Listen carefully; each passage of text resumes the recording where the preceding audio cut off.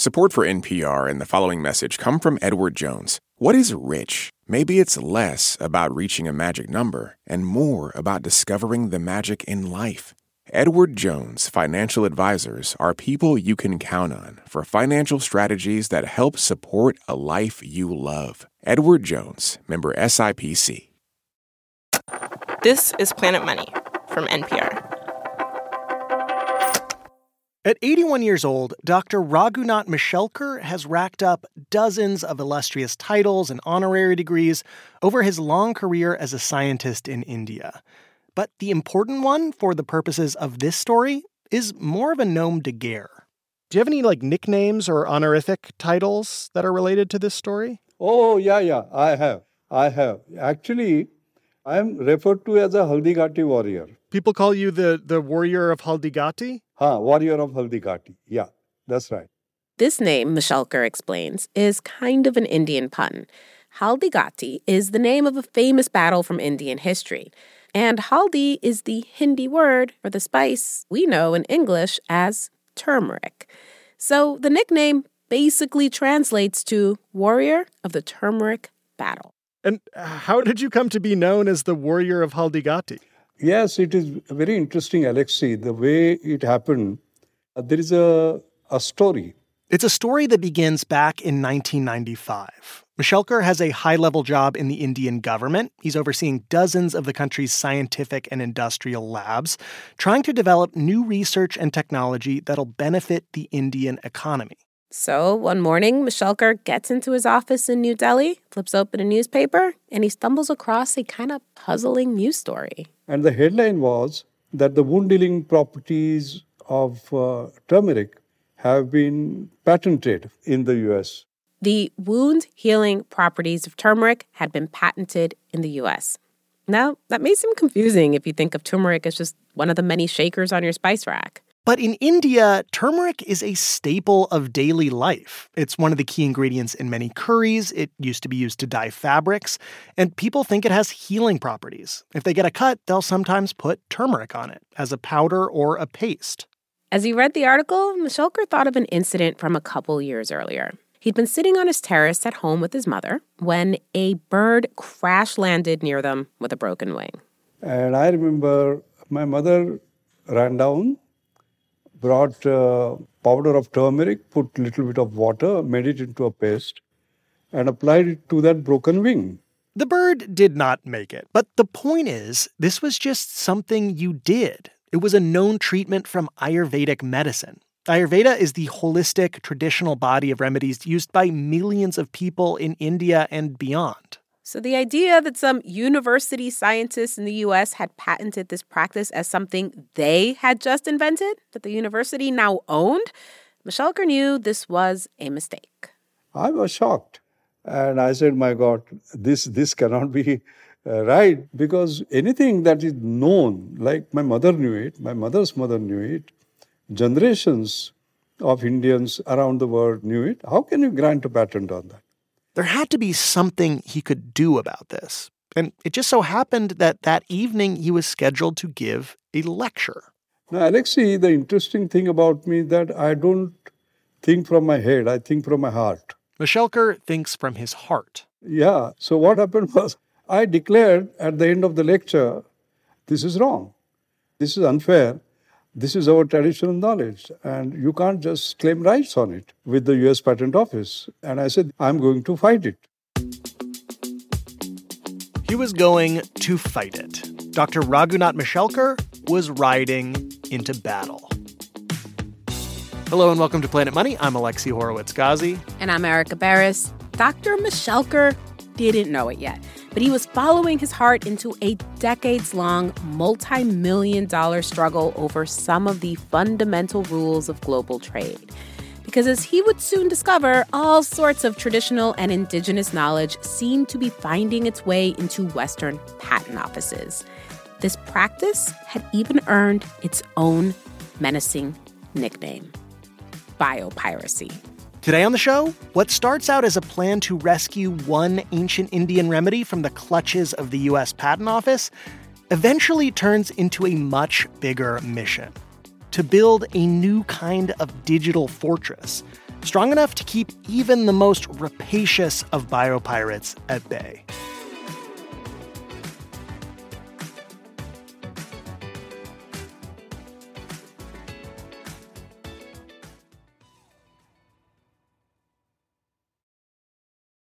This message comes from NPR sponsor LinkedIn Marketing Solutions. As a business-to-business marketer, your needs are unique. B2B buying cycles are long, and your customers face incredibly complex decisions. LinkedIn Ads empowers marketers by allowing you to build the right relationships, drive results, and reach your customers in a respectful environment. Make B2B marketing everything it can be and get a $100 credit on your next campaign. Go to linkedin.com/money to claim your credit. Terms and conditions apply.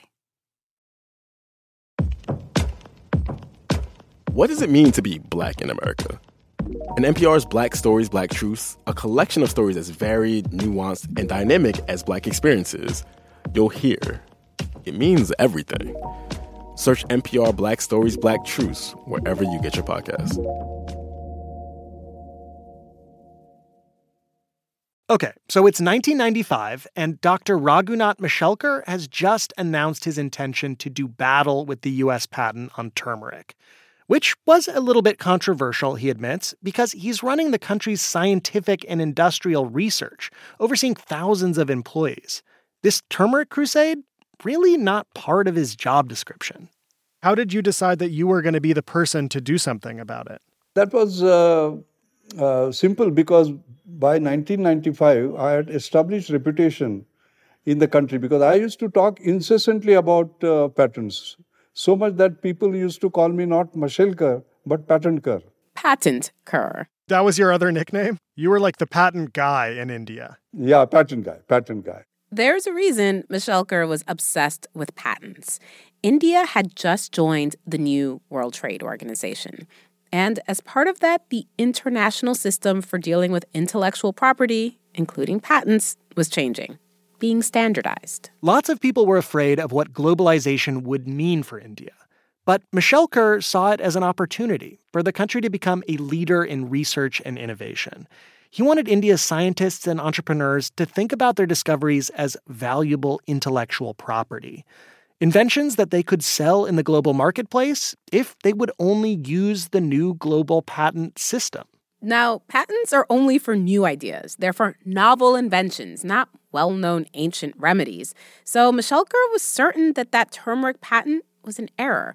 It was a bug in the very system that he wanted people to trust. So for him, going after the turmeric patent wasn't just about following his heart to defend India's ancestral knowledge. It was also about shoring up people's belief in the system, showing them that problems could be corrected. Mishelkar dove into action in the way only a high-level bureaucrat does, by delegating. You need to set the pieces in motion. Yeah. This is what is called as leadership. It's like marching of an army. You motivate and you have people move the right speed and right direction. So the Haldigati warrior, he was actually more like a general, mustering the head of his intellectual property department to assemble a legal team and start gathering evidence. They, in turn, enlisted the services of an American law firm out of Minneapolis. And there, the case fell to a legal mercenary by the name of Doug Mueller. And as far as you understood, what did the Indian government want? They wanted the patent taken out completely. The patent Doug found had been filed by a couple researchers at the University of Mississippi. And again, it wasn't that they patented turmeric itself. They patented this particular way of using it. With that patent, they had the exclusive right to sell a turmeric wound healing product in the U.S. And Doug says while the idea of getting a patent for sprinkling turmeric in an open wound may sound a little strange to laymen like us, that was nothing abnormal for a seasoned patent lawyer, though not seasoned with turmeric. You see the patent office do a lot of stuff if you're in the business for a while. Yeah. There's been famous patents for a method for cutting a sandwich or the method for swinging on a swing set. There's a patent for a method of exercising your cat using a laser pointer, my personal favorite. There's hundreds of thousands of patents issued a year, so there's bound to be some unusual ones. For Doug, the really noteworthy thing about the turmeric patent was that it shouldn't have been granted in the first place. The whole point of the patent system is to incentivize innovation, to give inventors a little 20-year monopoly as a reward for coming up with a new idea. But this idea of using turmeric to help with healing wasn't new. It was common knowledge in India. Doug had an idea of how the patent office had gotten it wrong. See, when a patent application comes in, it goes to a patent examiner. And the most fundamental thing they need to do is determine whether the idea takes a truly new step beyond everything that's been done before. So the examiner does a bunch of research. They'll pull up related patents and read trade publications. But Doug says they don't have all the time in the world. If you're coming into it cold, you don't really know. As a patent examiner, you're not permitted to spend 20 hours trying to go through academic journals. You do a good job in the time you have. And so, sometimes in their research, examiners miss something. In the case of the turmeric patent, Doug says they missed something pretty big. The whole existing body of Ayurvedic literature on using turmeric for wound healing. And the problem wasn't that the patent examiner had been negligent. They just didn't have access to the right source materials, several of which were written in Sanskrit. And so, Doug says, they made the wrong call. Luckily, the patent system has a mechanism for dealing with this problem. You can challenge a patent. It's actually a pretty normal thing. In this case, Doug could just ask the patent office for a re-examination, which is exactly what he did. And to make the best case, Mishelker's army dug up more than a dozen texts from the Ayurvedic archives, translating some of them from Sanskrit. And altogether, they showed that using turmeric for healing was a long-standing practice in India. What was the final fate of the patent on use of turmeric as a wound healing agent? Oh, well, it got killed. All of the original claims were canceled and nothing else was allowed. So, yeah, the whole patent got killed. When news of the turmeric patent's death reached Dr. Mishelker in his office some 7,500 miles away in New Delhi, he says it was an immediate celebration. After the battle was won, there was a lot of rejoicing in India. So suddenly I became a hero, Okay, so you did what you set out to do. You got this turmeric patent revoked. So case closed, right? Problem solved? No, that was not the end of it. That was the beginning. It was the fall of 1997, about 2 years since Mishelker first heard about the turmeric patent. And it was just the beginning. Because right after Mishelker declared victory, a new U.S. patent showed up on basmati rice. Basmati rice, a staple of Indian cuisine and one of the country's major exports. A company in Texas had patented a method for breeding it. Mishelker decided he had to challenge that patent too, eventually knocking down almost all of its claims. And that is when Mishelker and his army realized that the turmeric battle may have just been the first volley in a much bigger war. Because as they did more research, they found more and more appropriated patents, more than 200 of them, not just in the U.S., but also in Europe. So this was a regular practice. It was kind of like the Hydra's head. You cut the turmeric patent down, but then there were all of these other ones still out there. Yeah, that is correct. What do you do about it? Yeah, what do you do about it? If you cut down these patents one by one, what's to stop an endless army of wrong patents from rising up to take their place? After the break, Mishelker hatches a plan to slay the hydra of appropriative patents once and for all.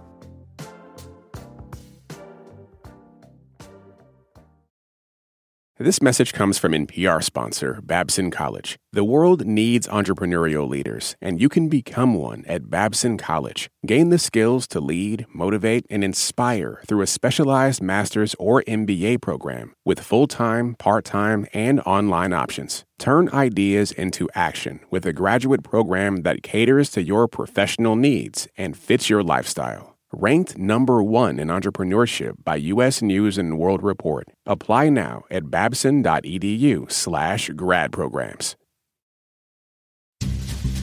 When voters talk during an election season, we listen. We ask questions, we follow up, and we bring you along to hear what we learned. Get closer to the issues, the people, and your vote at the NPR Elections Hub.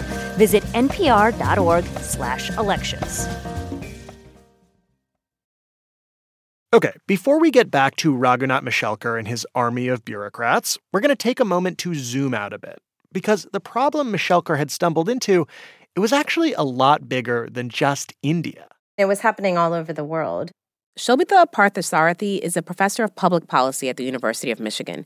She says this practice had been going on for a long time. The way that a lot of pharmaceutical companies got their knowledge was often from going to other countries and finding out about indigenous knowledge and then coming back and testing that. So there's a famous case of Eli Lilly patenting a treatment for Hodgkin's disease that had come from the periwinkle plant in Madagascar. There was the case of smokebush, a medicinal plant used by Aboriginal communities in Australia.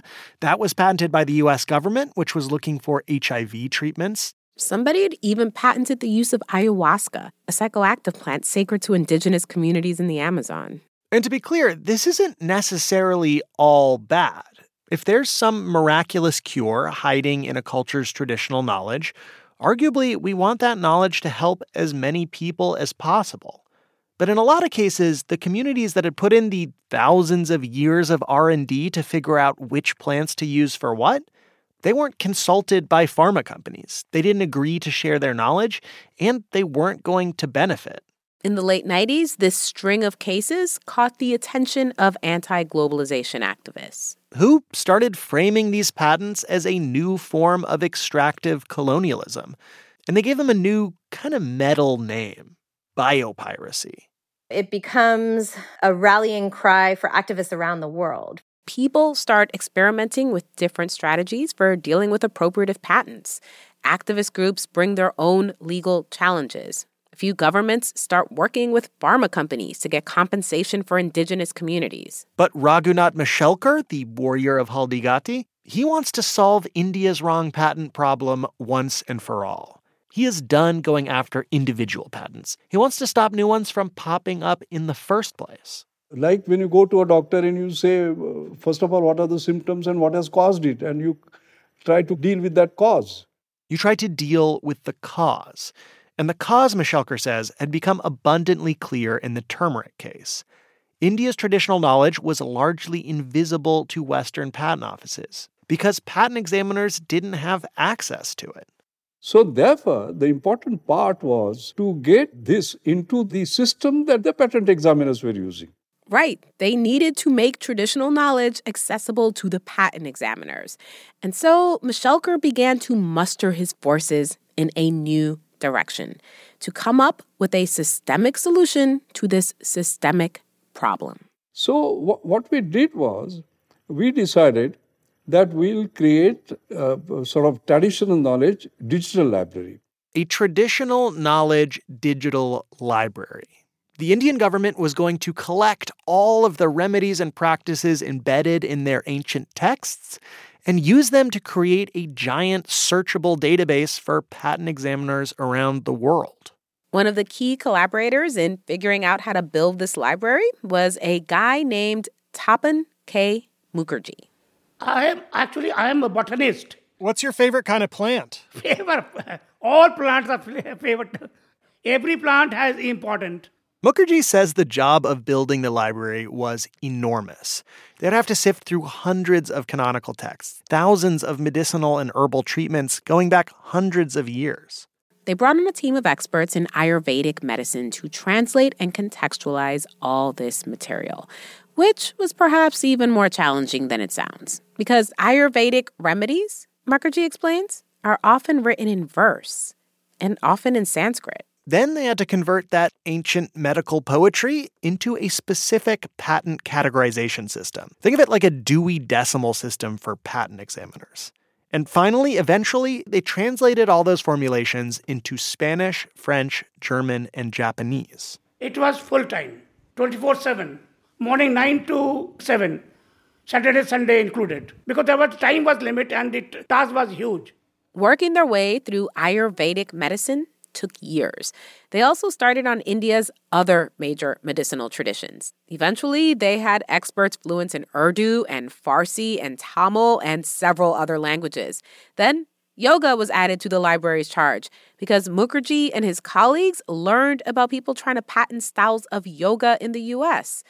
So far, they've entered about 450,000 remedies into the library. Can you believe it? That's a lot of lines of verse. Yes.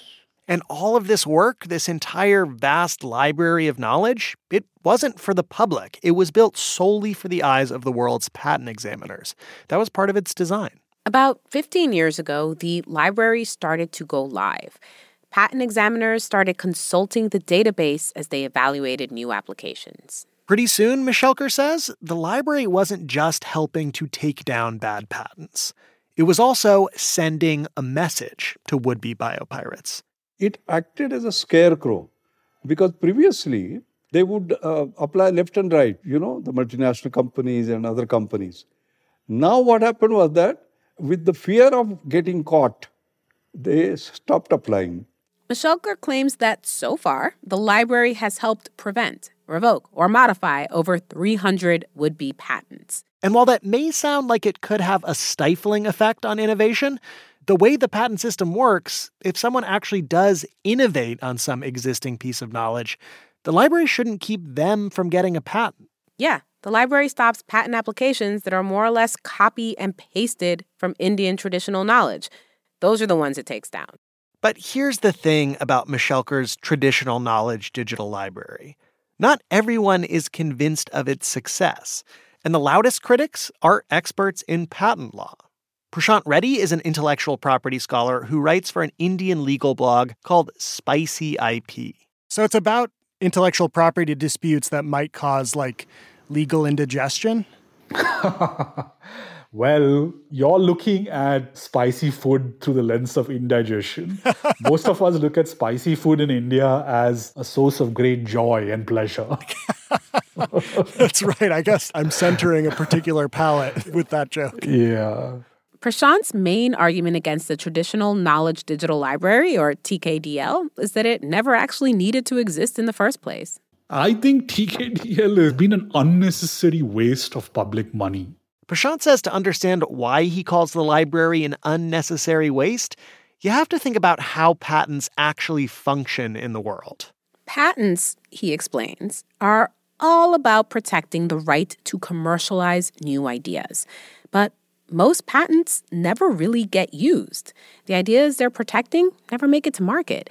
And so arguably, those patents aren't doing anything the Indian government needs to worry about. They're basically just like pieces of paper sitting in a filing cabinet. And as for the ideas that do make it to market, Prashant says the Indian government doesn't need to worry about those either. Here's why. Let's say I'm the holder of that patent on turmeric for wound healing. That means basically I've called dibs on making an actual ointment or whatever.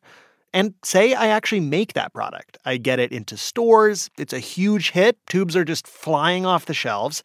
Well, now other companies are going to start to take notice. Yeah, let's say I'm a competitor in the medical ointment space. I want to get in on this turmeric ointment money. So I'm going to take a close look at this patent that is supposedly giving you a monopoly and keeping me from selling my own version. And then, when I take that close look, I'm going to be like, wait a minute. You did not come up with this idea. This is not new. You never should have gotten that patent in the first place. And so I'm going to hire a patent lawyer to make my case. Yeah, this is the heart of Prashant's argument against the traditional knowledge digital library. For any patent with commercial value, somebody in the market is going to challenge that particular patent because they also want to make money off that particular invention, and they will do the necessary research to ensure that the patent is knocked off the market. Prashant's saying the library is a giant, costly, decades-long way of accomplishing something the market would have just done by itself. So it doesn't make sense for the Indian government to be investing money in running this entire system to stop some patent being granted in the US or the European Union when the Indian economy is not really affected by it. The only reason they ended up creating the TKDL was because they saw this as a national honor project. Like, how dare these white guys take our traditional knowledge? Dr. Raghunath Mishelkar, the warrior of Haldigati, pushes back on all this in a couple ways. He plays down the costs of building the library, says it was a relatively small project in terms of labor and fixed costs, and he points to a few patents, like the one on basmati rice, that he thinks could have affected important Indian exports. But Mishelkar also says, he was never really thinking about this problem in purely economic terms. It was more on moral principle, I would say. I would say it has been a success for the purpose for which it was designed. Mishelkar says the library has done what it was designed to do. And it was about a moral principle more than a return on investment. Back when all this began, Mishelkar saw a problem. This global rush for IP that was snapping up India's traditional knowledge. And he did what he does. He thought with his heart. He leapt into action with the considerable resources at his disposal. And when the problem turned out to be bigger than he thought, more than just that turmeric patent, he doubled down.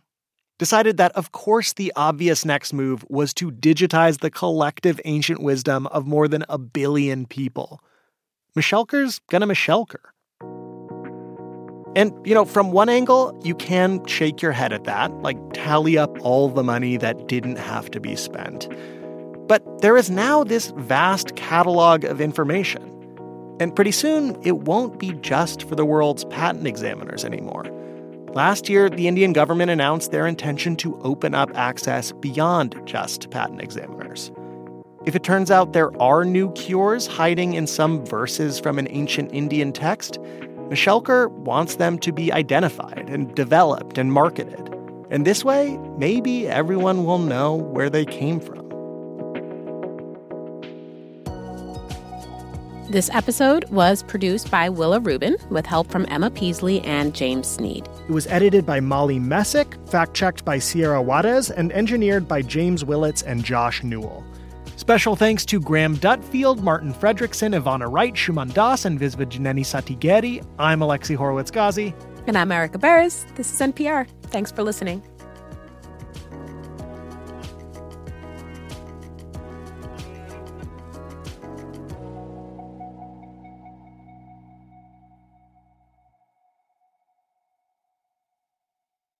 Support for this podcast and the following message come from Humana. Your employees are more than your coworkers. They're the heartbeat of your business. That's why Humana offers modern group benefits designed to protect employees and their families with dental, vision, life, and disability coverage. Humana knows every employee and every business is unique. That's why they listen to your needs and build plans with you and your team in mind. That's the power of human care. This message comes from NPR sponsor Vuori, a new perspective on performance apparel. Clothing designed with premium fabrics, built to move in, styled for life. For 20% off your first purchase, go to vuori.com/NPR. Last year, over 20,000 people joined the Body Electric study to change their sedentary, screen-filled lives. And guess what? We saw amazing effects. Now you can try NPR's Body Electric Challenge yourself. Listen to updated and new episodes wherever you get your podcasts.